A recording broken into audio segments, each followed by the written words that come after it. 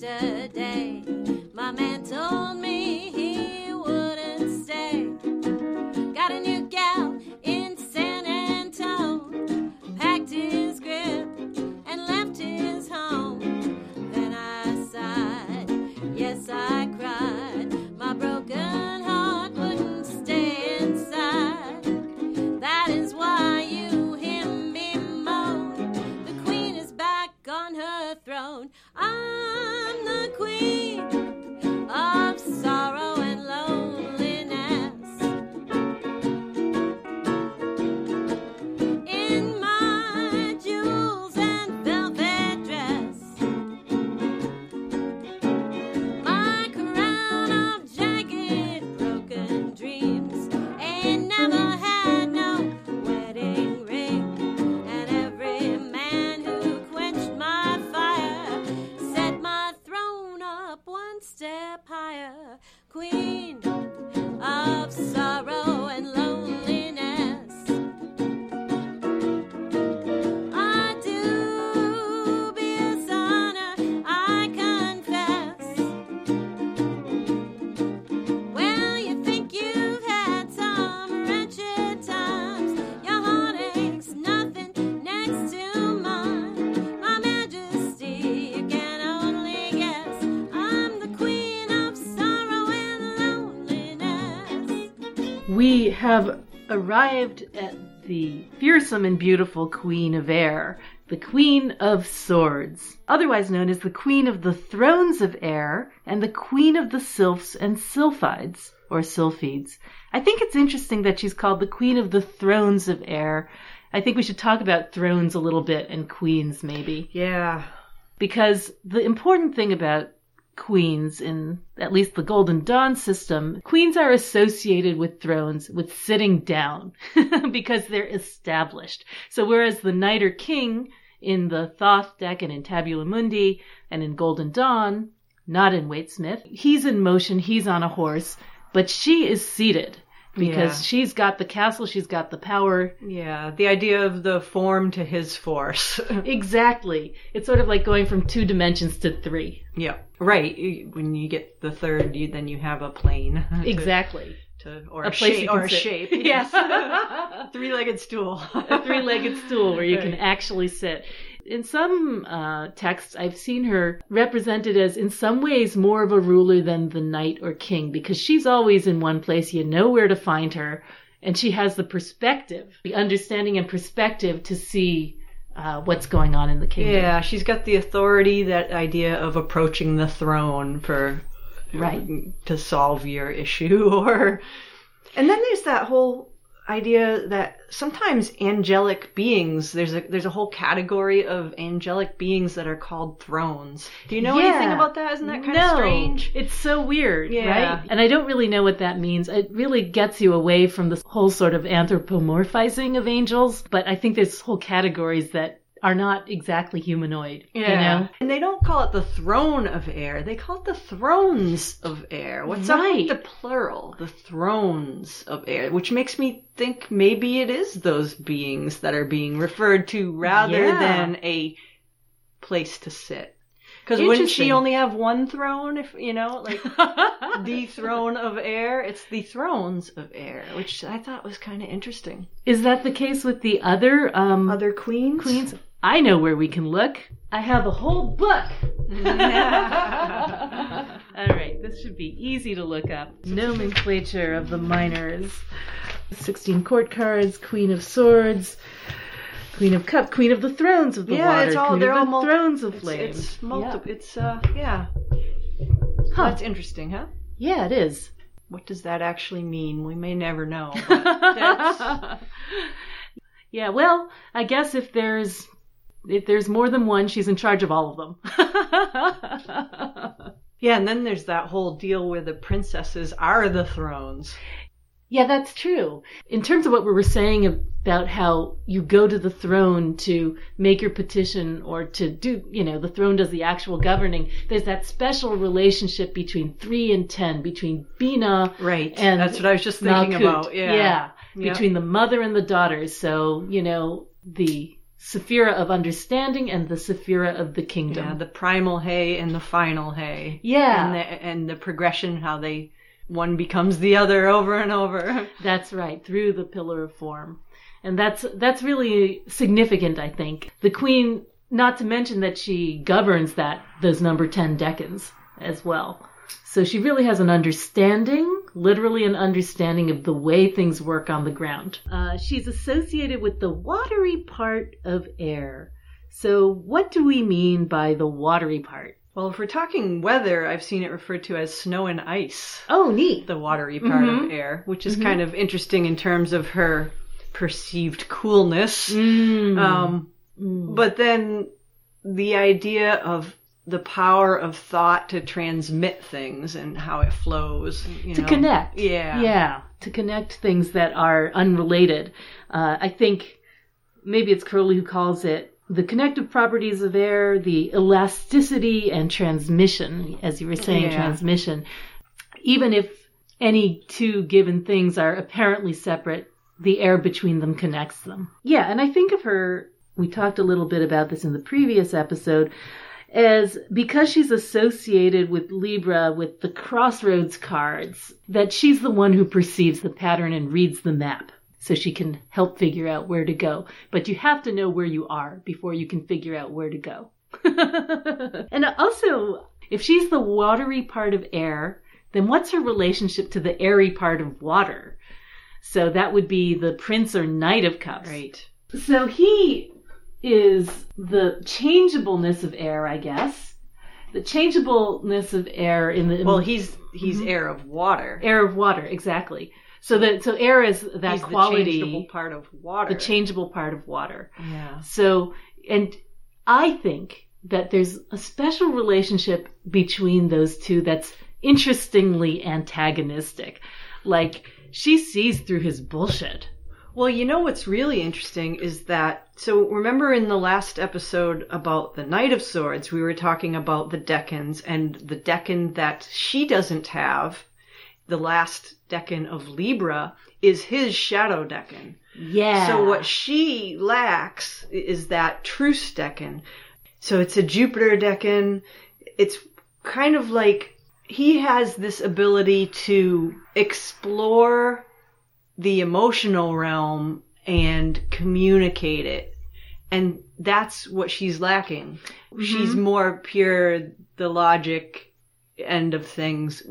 And there's a certain coldness about her. There's a coolness, yeah, for sure. So she's a great communicator, but not about emotional stuff. So the missing decan for any queen is going to be the 4. Mm-hmm.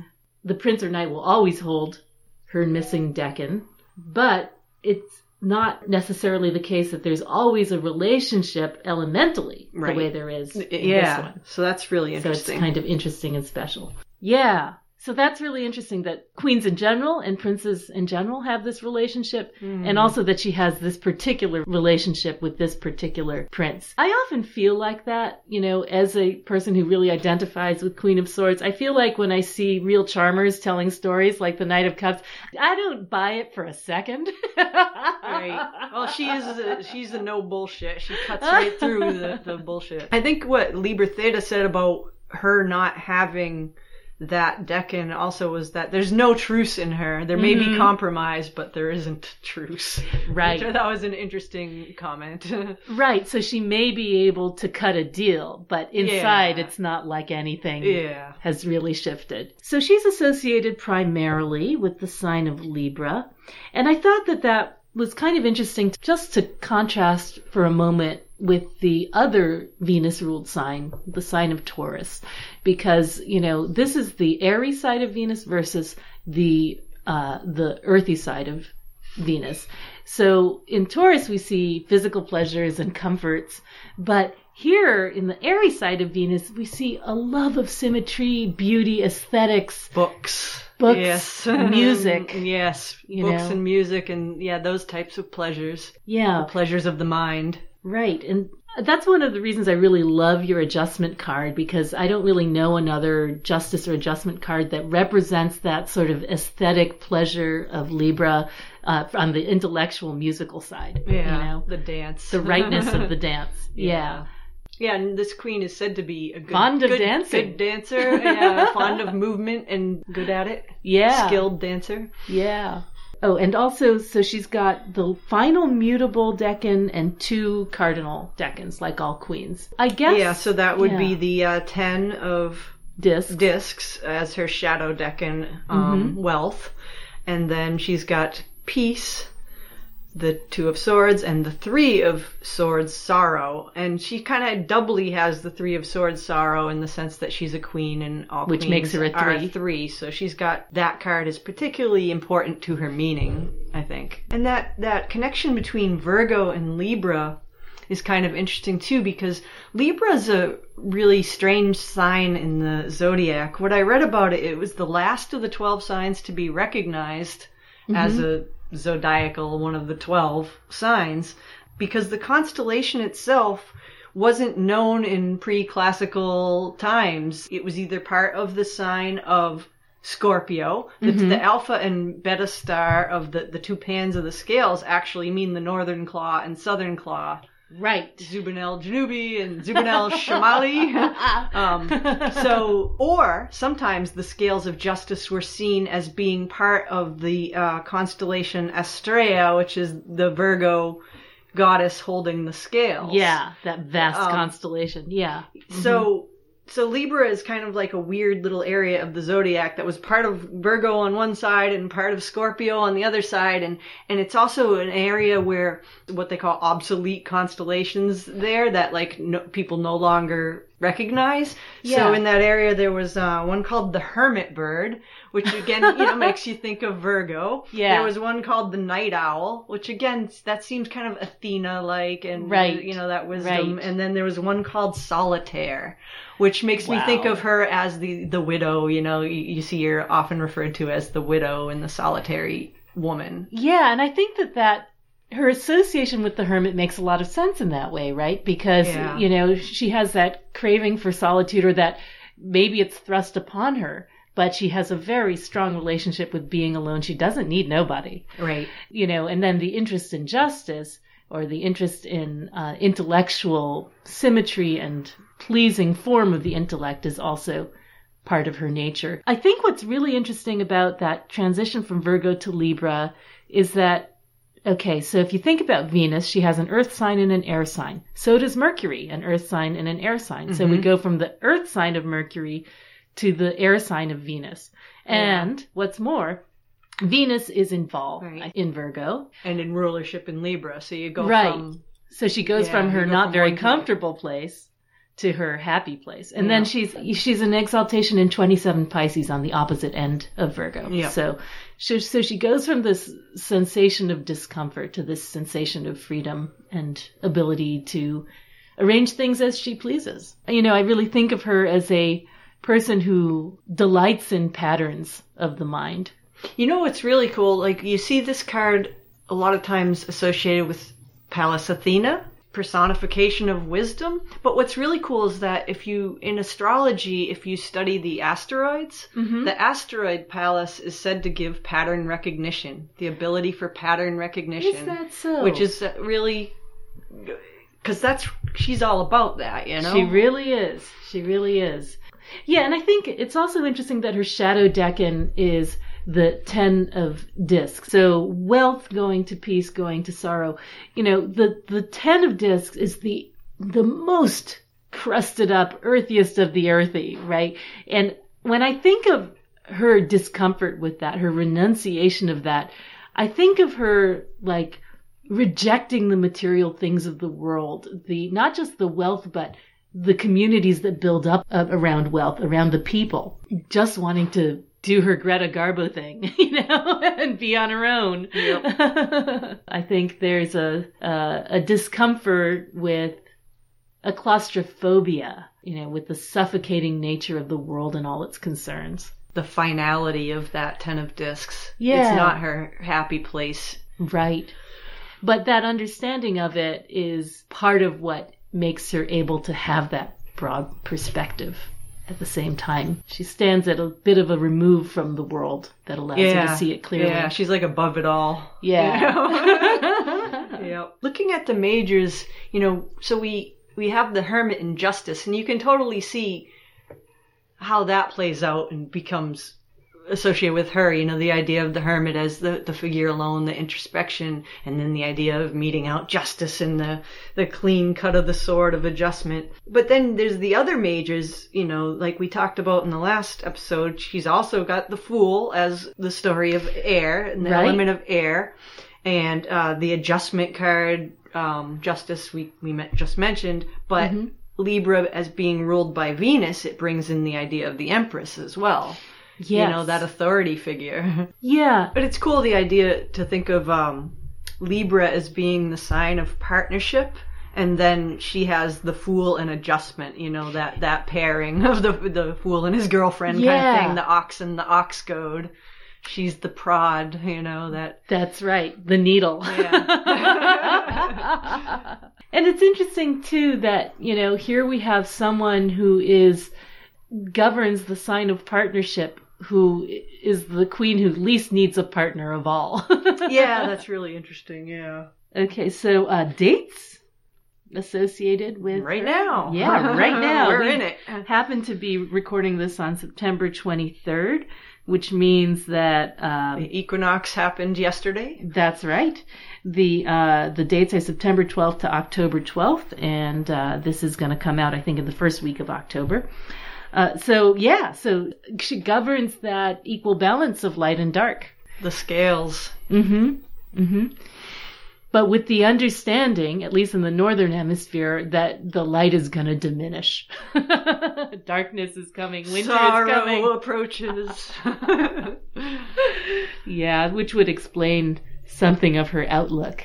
Winter is coming. Yes. That equinox holiday is the Feast of Mabon or Mabon. And what do we know about it? It's the equal division of night and day. We celebrate harvest and the green man. Yeah, and it's also that time of year there's a holiday called the Devil's Nutting Day. I think that's great. That I think is actually today. I think it's the 23rd.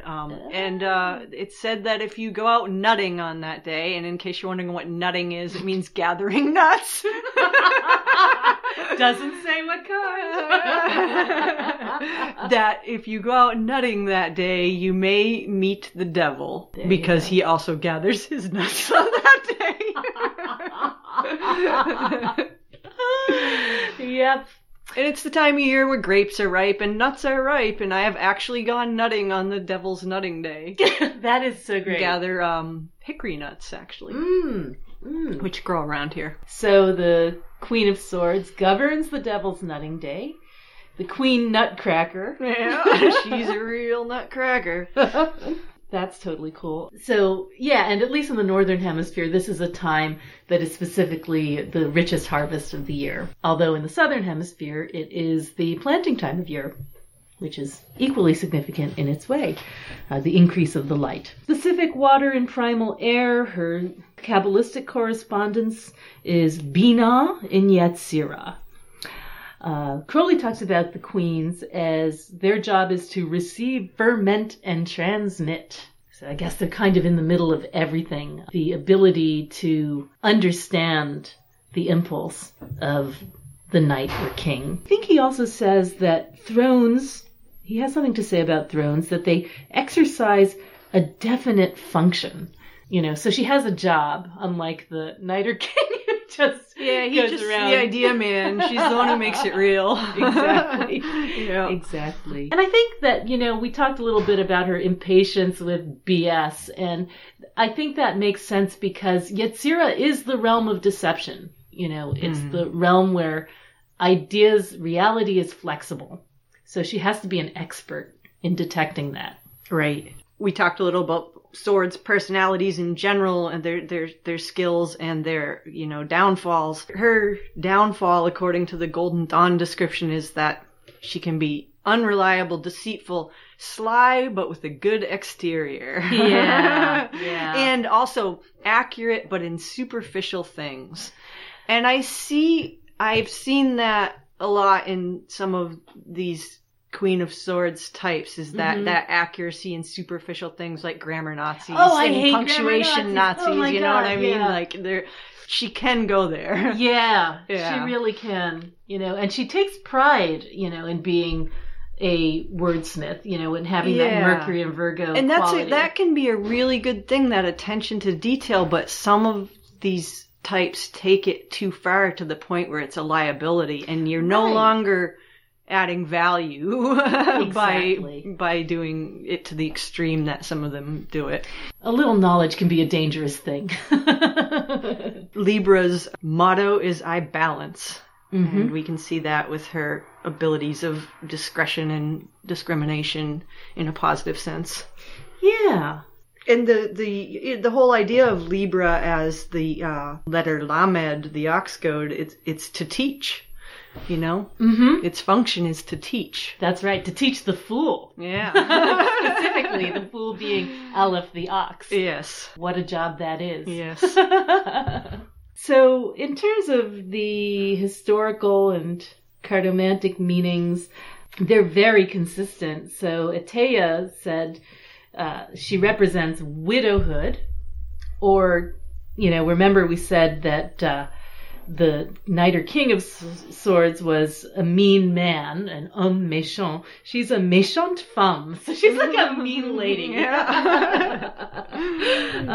She's a woman who's a widow and of bad character, of whom you're afraid to get too close. She's also got an extraordinary number of nicknames as Queen of Spades. People are obsessed with her. She's considered a real token of bad omen. If you ever play Hearts, which is one of my favorite card games, she's the one that if you get her and you don't manage to pass her off to somebody else, she saddles you with a boatload of points. And the aim of that game is to get rid of your points. So I think it's like 13. The old maid. Yeah, she is the old maid. Yeah. Exactly. That's Yeah. one of her names. Another one, Black Maria. This has a very interesting origin story, the term Black Maria. Apparently there was a woman in Boston, a black woman named Maria Lee, and what she would do, she ran a boarding house and she helped the police round up vagrants and criminals. And they would come around in the Black Maria, the paddy wagon, to take them to jail.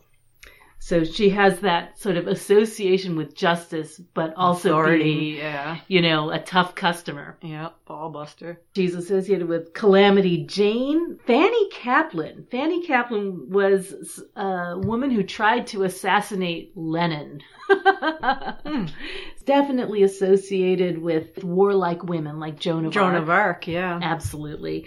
Absolutely. And Slippery Ann. I don't know what that is, but that's a name that came up and I thought, well, gosh, that sounds somewhat tawdry. But I think it's just like, again, that quality of deceptiveness and like not quite knowing where you stand with her. Yep. She's also been called Bathsheba, the relationship with King David, the knight or king of swords, because of that. Interestingly enough, another nickname for her is Molly Hogan, which is the name of a rope splice where you kind of braid the rope back into itself so it forms an eye shape. So, maybe it has to do with her perceptiveness or the idea that it looks like a noose. I don't know. But the one that we probably reference the most is her relationship to Pallas Athena. The goddess who was born from the head of Zeus. And one of her nicknames in that regard was La Pucelle. La Pucelle, the Joan of Arc. The maiden. Yeah. Which, they also called Joan of Arc. Exactly. She was the champion of the Greek side. Which kind of makes you think, the maiden makes you think of the virgin, and she does have that decan of Virgo. Yeah, she does. I remember when I first started reading cards, I was kind of looking for my significator, and some texts most of them would say Libra, and some of them would say Virgo, and I'm like, oh, that's awesome, because I think she's me anyway. But then not realizing, of course, that it was because she has this final decan of Virgo, which is not where my sun is, but it is where my Mercury is. So she definitely has those Virgo qualities about her. Bodicea, the queen, I don't remember which queen she was, I don't know. No. And Lucrezia Borgia, So basically any strong woman that people didn't like, she gets identified with. Yeah. The Solabusca deck also associates her with a figure named Olympia. I didn't look her up, unfortunately. I bet she has a cool story associated with her, but definitely connotations of cruelty. You know, there's an opera by Tchaikovsky, which I used to listen to when I was young, called Pique Dame, meaning Queen of Spades. It's an opera about card playing.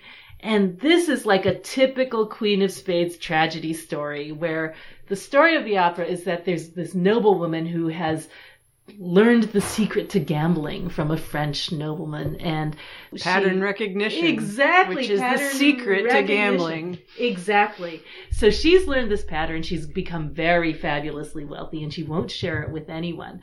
But that shadow decking. Exactly. But there's a young man who tries to wheedle it out of her.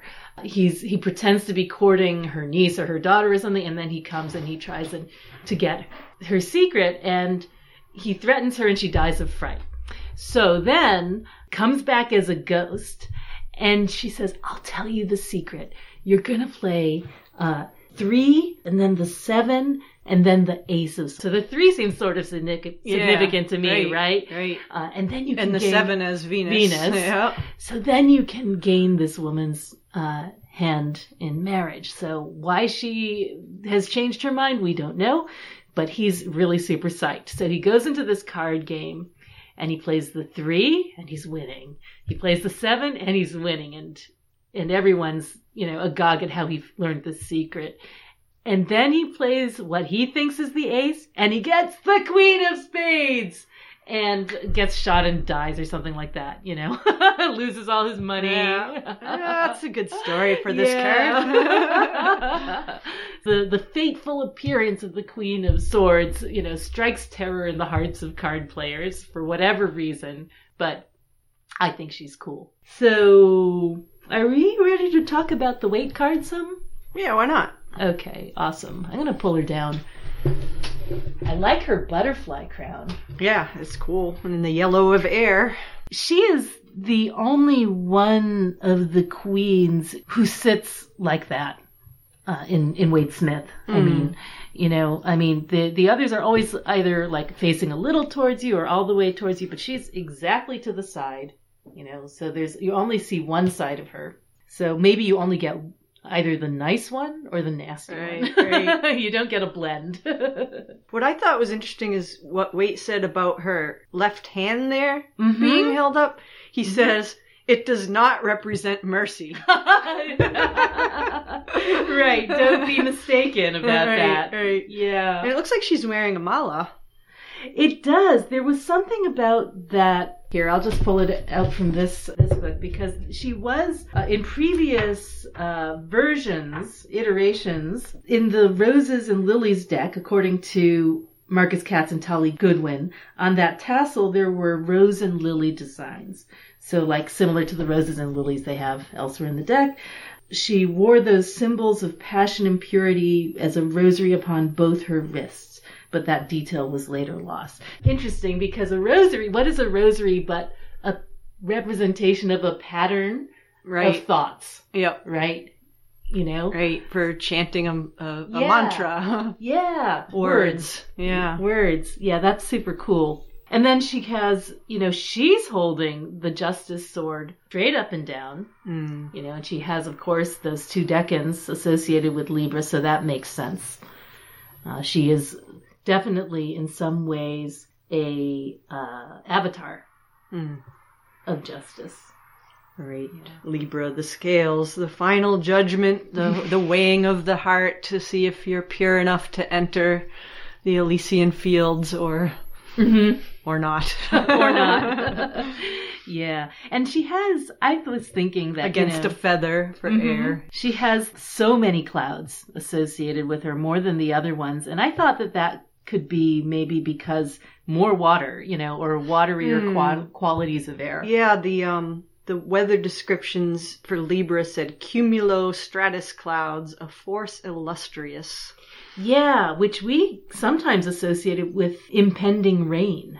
which water of air, Exactly. snow and ice and rain. Exactly. Although I think the prince is more associated with rain, where she's more Driving rain, right? snow and ice, the crystallization, the form. Ice Queen. Yeah, right, the Ice Queen. She's definitely the Ice Queen. For sure. And she's got the butterflies on her throne and the winged child's head, which is the crest.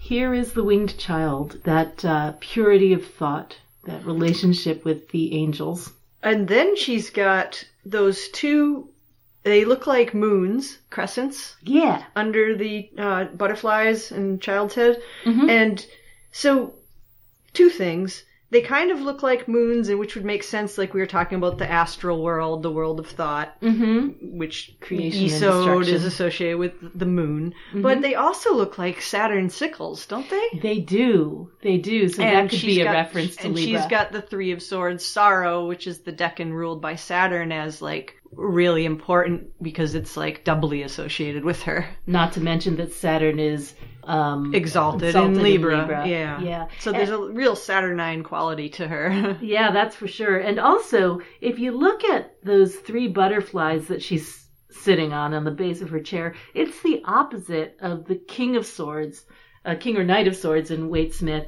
He has them at the top of the throne and in the opposite direction. So the two below and the one above. So it's almost like you have triangle of water versus triangle of fire, and they would fit together in that way. Oh, yeah. Yep. I see that. Now, is her robe white or gray? I can't... I think it kind of looks gray. Yeah. But who knows? Probably gray. Yeah, and also, right hand, the sword is carried in the right hand, which is, if you're in the tree, the pillar of form. And she's got some sort of belt on, but I can't make it out. And she's got a wicked cool cloak of clouds. Yeah, that's awesome.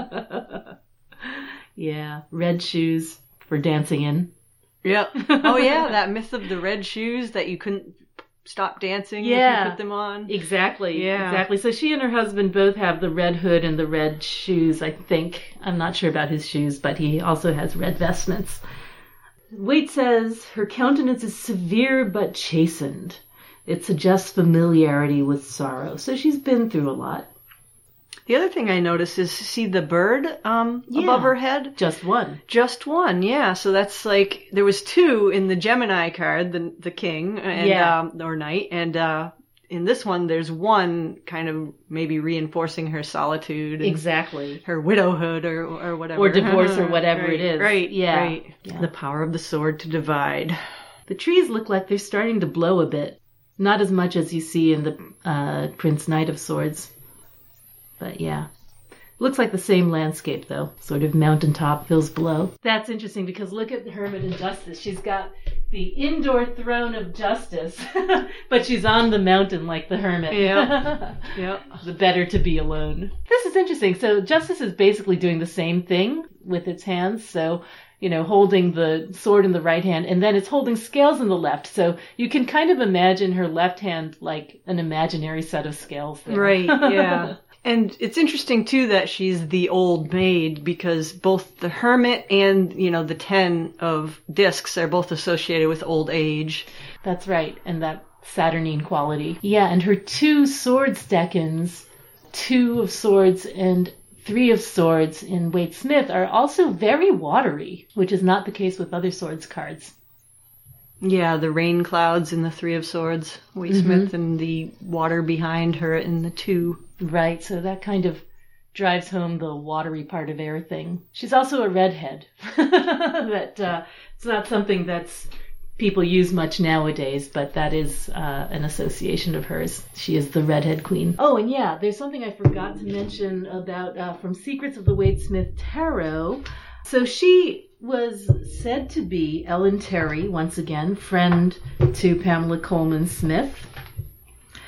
Here is Ellen Terry. I'm showing, this is page 290 of Secrets of the Waite Smith Tarot. She plays the Viking Queen Hjordis in a play called The Vikings of Helgeland. That's an Ibsen play. And she has that gesture where she's holding the sword and kind of gesturing with her other hand. Apparently the character is mentioned first as encouraging her husband to war with scornful words. So Ellen Terry apparently played this sort of Valkyrie-like Viking queen on a number of occasions. Oh, and so Olympia, who I mentioned before, Sister of Alexander. There we go. Yes, so family relationship. Yes, I see that. Yeah, so apparently a lot of these figures that Pamela Coleman Smith depicted were friends of hers as she saw them in plays, doing dress up. Yeah. So that gave her inspiration for this deck. Hjordis, also known as the goddess of the sword. All right, on to Thoth. Oh, I love this card. I do the way too. The way she drew it, it's like, I love the way she made the throne that giant cumulus cloud. And we're so far below. Puffing up. Yeah, it's like you're looking up at this glorious being that you're not worthy of. That's right. And she knows it too. Right, yeah, totally. Beautifully done. I love the texture of the clouds. Yeah, they look real. This card, all about the heads. Now, what's interesting is the way she's drawn with the sword pointing down, almost as if it's to reinforce that bad side of her. Right. Because her arm looks pretty awkwardly contorted to hold it that way. It does seem very uncomfortable if you try to do that. Let's see. So actually she's holding it in a really weird way. Like the arm doesn't want to do that if you try to do it. It's almost like she's double jointed. Because if you hold it with, the hand the way it's pictured, the arm actually... Right, it's like twisted. Yeah. Which is really interesting. No wonder she's so uncomfortable. So this card is Crowley's sun sign. His sun he was born October 12th, so his sun is at 19 degrees of Libra. So his sun falls in this decan, and it's and just barely, but it does. Mm-hmm. And what's really interesting is that this is one of only 2 court cards with pupils in the eyes, and the other one is the Prince of Wands, his rising sign. Right. So he's like, hey, here I am. Yeah. Creepy when you think about it. Yeah, he put like the spark of life in his 2 kind of personal cards. You know what I can never understand, Mel, is whether she's wearing something or not on top. I think in the description he says she's bare-breasted. And yet... Yeah, but that she's wearing... He mentions that she's wearing some sort of belt and that... and a sarong, he calls it. A sarong, yeah. Not a man who's very familiar with sarongs. But look at, like, her shoulders. It looks like she's wearing something It looks like see-through. it's like a transparent... transparent breastplate. Right. Lucite or something. Right. Polycarbonate. And I love the geometric form behind her, but I can't really figure it out. Like in Snuffin's book on the Thoth deck, he says it has 15 points because Hode spelled out, enumerates to 15, but I do not see 15 points there, so I don't know how he's getting at that. Like, what is he counting as points? I can't get 3-dimensional or like stacked up 2-dimensional forms. I can't tell, but even if I count the points that are in her, I don't get 15, so I'm not sure where he gets that. Yeah. But it's a really interesting form. There's a lot of geometry in the Thoth Swords cards, and it's just another manifestation of that. That sort of pinwheel thing that we see all over the place. So let's talk about the heads. So there's the angel head on top, which we've seen really everywhere. Yep, it's part of the book T crest description. It says a child's head. Child's head. Yeah, specifically. Yep, a winged child heads. Maybe that geometric form are the wings, because sometimes... And why a child specifically, do you think? In this card in particular, it seems pretty obvious to me that she's got that head in her hand, the old man head, and that's like cutting away old thoughts, useless thoughts, and then the child's head replacing them with new and new, fresh, shiny ones. Young thoughts, and the head that's cut off, it's a bearded old man. It's like it's the hermit. It's like cutting away that shadow decan and replacing it with the new, young. I like that, and it also is reminiscent of the story of Judith and Holofernes, which I think we probably talked about, I don't know, probably in one of the other Queen episodes, where Judith is sometimes, really depicted as a woman of the sword, heroine of Judaism, where she, kills the old king who's oppressing everybody through trickery. Yeah, that makes sense. Yeah. And the other thing about the child head is you see it on gravestones a lot. That winged child's heads on gravestones and tombs, and that's Saturn exalted in Libra. So it's bringing in that flavor of Saturn to her. Yeah, that's interesting. I think, because we often associate the man's head with Aquarius, or the person's head, the grown-up's head. Mm-hmm. But the angel's head, right? The emphasis on the human heads throughout the sword suit really emphasizes that sort of like the dominating qualities of mind. Not just a head, but a head over my head. And I think I read somewhere, maybe it was Snuffin's book, that the child head in the Dendera zodiac description, there was a child head for Libra, and it had something to do with the god Khonsu. Oh, which neat. Yeah, which I thought was kind of Khonsu intriguing. being a moon god, though, right? Yeah. So that's curious. But she does have the moon as ruler of her middle decan there piece. Yeah, that's true, actually. That could be a reference to that. He talks about her as being intensely perceptive, keen observer, subtle interpreter, and her ability in dancing and balancing is exceptional. Her willingness to take up the sword. Yeah. There's a severity about her, for sure, you know? Let's see. The I Ching figure is represented by the 28th hexagram, which is Da Gua. And Da means big or great, and Gua means exceeding, I guess. Great exceeding. Yeah, that's what I got. I got exceeding and power of the great. The wind trigram is the one on the bottom for swords, and then the upper one is the swamp trigram, which we see with all queens as water. So swamp over wind kind of makes you think of a lot of wetness in the air. One of the meetings for that trigram sounded very appropriate for her, and it was standing firm even though alone.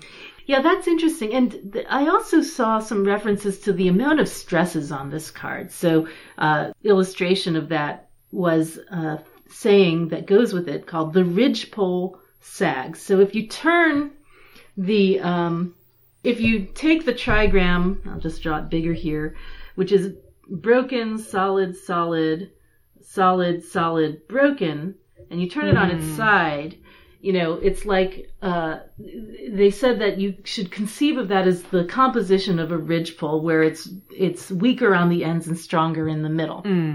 So the idea is that this cannot stay like this. Something's going to change. The two ends are weak and out of balance. It's too big. The force is too great, great exceeding, difficult to control, easy to break. So in order to do that, you must compensate. So you must use your balancing and to shore it up, or to put something soft under if it breaks, but to detect what is wrong and compensate and adjust. It's those minute adjustments of the adjustment card. Those minute adjustments that are made through the intellect, right? Through recognizing them. Right. And acting on them. Acting accordingly, exactly. So that's what she's supposed to do. Geomantic figures. Puella. The girl. The girl. And if you look at the figure, it's got a single dot on top, then two dots, and then two single dots. Oh my god, it looks just like that rope splice, the Molly Hogan. Well, it's supposed to look like the two dots are supposed to be breasts. I'm like, okay, the girl. All right, I get it. It's supposed to be a generally favorable sign. Yep.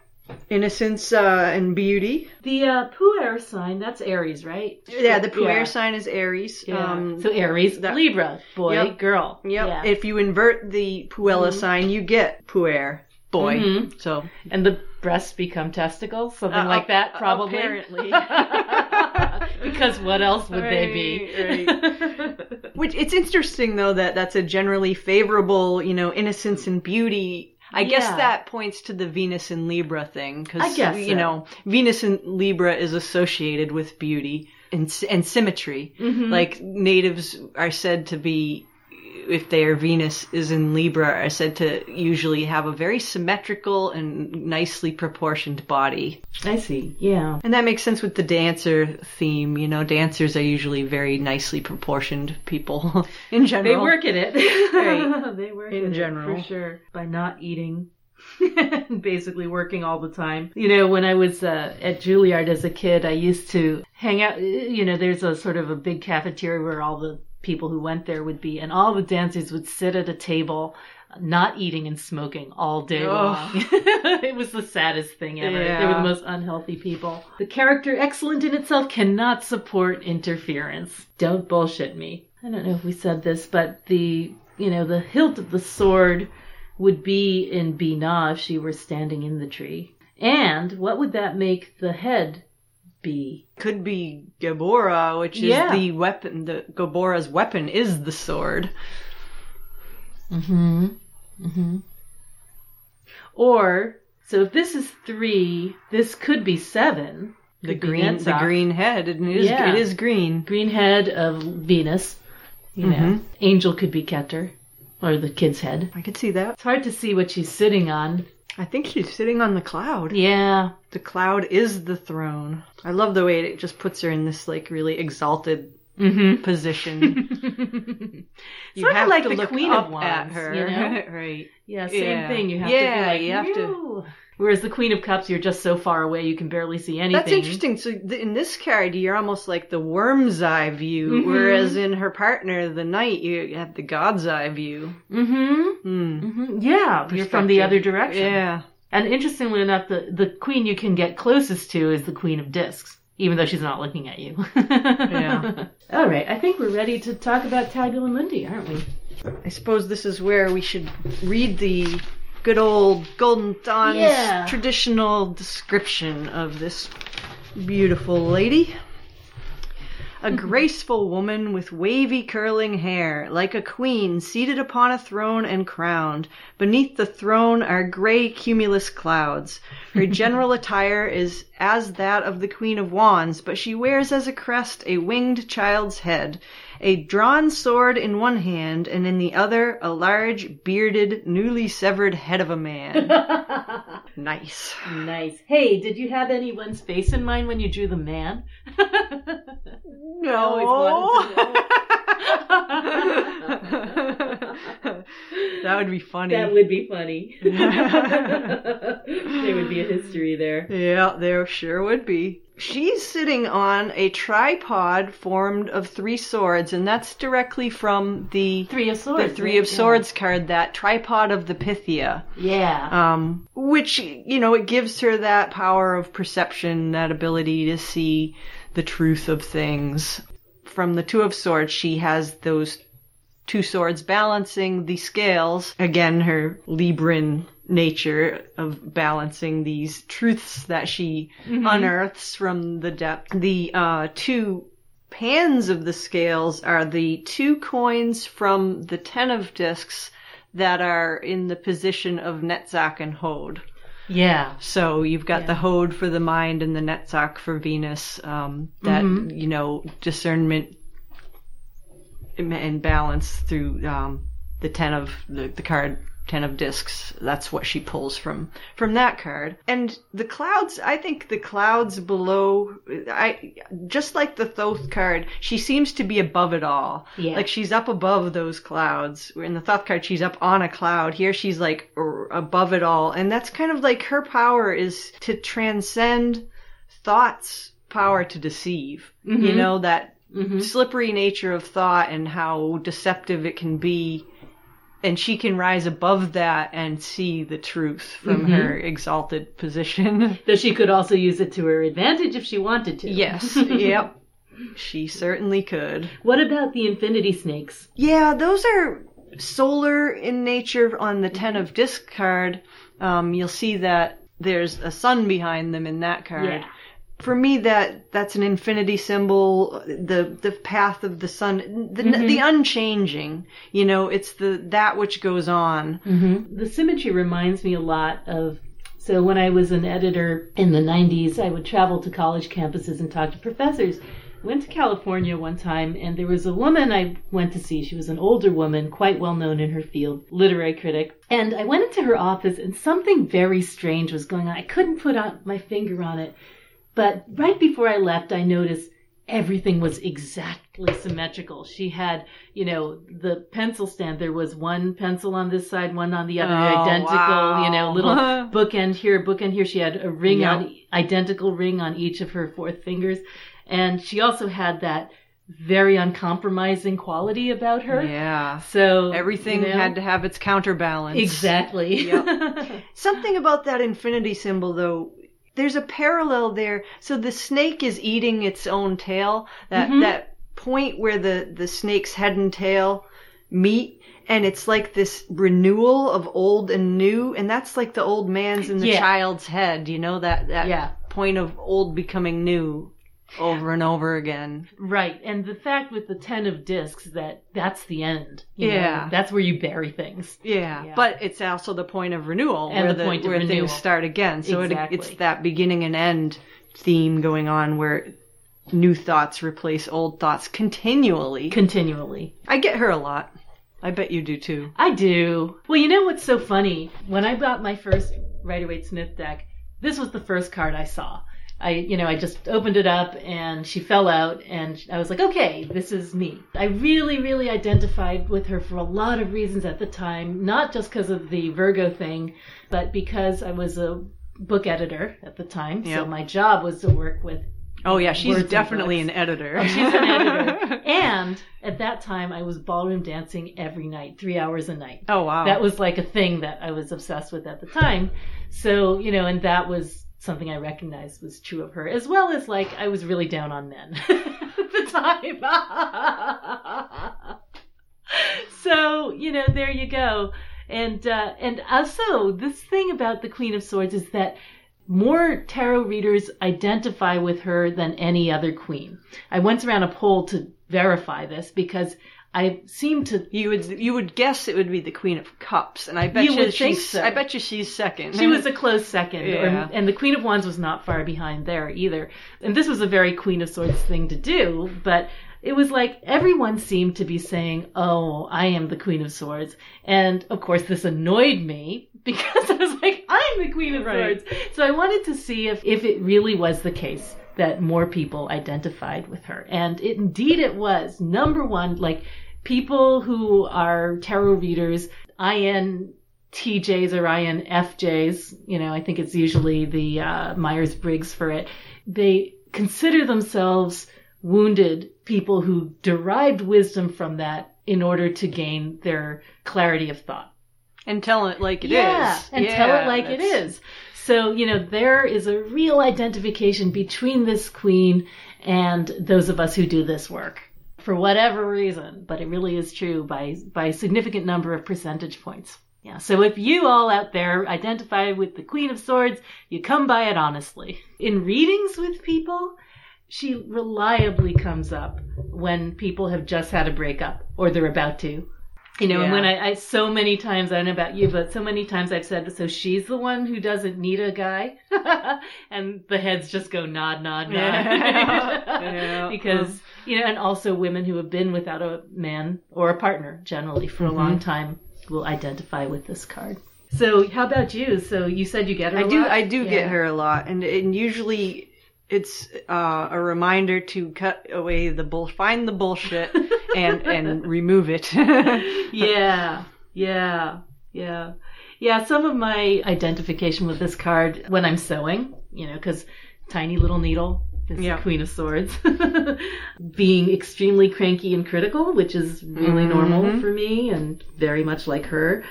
So besides the fiber arts and the dancing and stuff that you expect to, here's a really funny one I had one day, which was that I had gotten the Queen of Swords and the Moon card. And the evening I got this, I was watching an Hercule Poirot mystery with Zoe. She was really into Agatha Christie for a while. It turned out to be that the murderer was a widowed mother. I thought that was just so perfect. She's not exactly bloodthirsty, it's just she does what needs to be done. And sometimes if someone has to be gotten out of the way, that's just what you do. So, yeah. And the other thing is that I really associate her with a delight in the use of words and intellectual banter. Yeah. And that is something that has been a great pleasure in my life with many, many people over the years, is to have conversations through the written word, not spoken word. Yeah, she comes up for me in situations of clarity of words, clarity of thought, Using the and right using word. yeah, pinning down the right words about a subject. Yeah. Yeah, and in a graceful way, too, I think. She really has that ability to make something that doesn't just look good, it sounds good. There's definitely a theme of self-knowledge with her as well, with that Three of Swords sorrow card. Definitely learned from her difficulties. It's interesting. She can really understand other people. And I remember it being said of Athena at one time in T.H. White's The Sword and the Stone, where the young King Arthur goes and meets her. It said it was the greatest joy in the world to be with her and the greatest sorrow to be her. Yeah. Right? Yep. So there's a real understanding of people's pain, but very often an impatience with that, because if I lived through it, why can't you? Yeah. She'll tell people to just pull up their big girl pants and get on with it. All right, shall we try and sum it up? I think so. She's the queen of the thrones of air, the watery part of air, the part of air that has elasticity and transmits messages between people and things. The snow and the ice queen. Yeah. She is associated with Virgo and Libra with the intellectually pleasing patterns that she alone can perceive. Pattern recognition, yeah. Libra's motto of I balance, and of the Libra sign starting at the point of the equinox, the equal balance of night and day. The festival of Mabon and the Green Man, the harvest. She is a loner and a dancer, and a wordsmith and a seamstress. La Pucelle, the maiden, or Joan of Arc.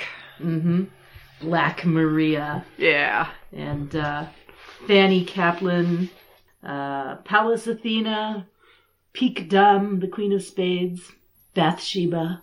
Crowley Mass, Crowley's birthday. Right, yes. The last day of her Right, realm. the first day of Libra is the equinox, and the last day is his birthday. Well, the last day, not of Libra, but the last day of her decans, actually, I should say.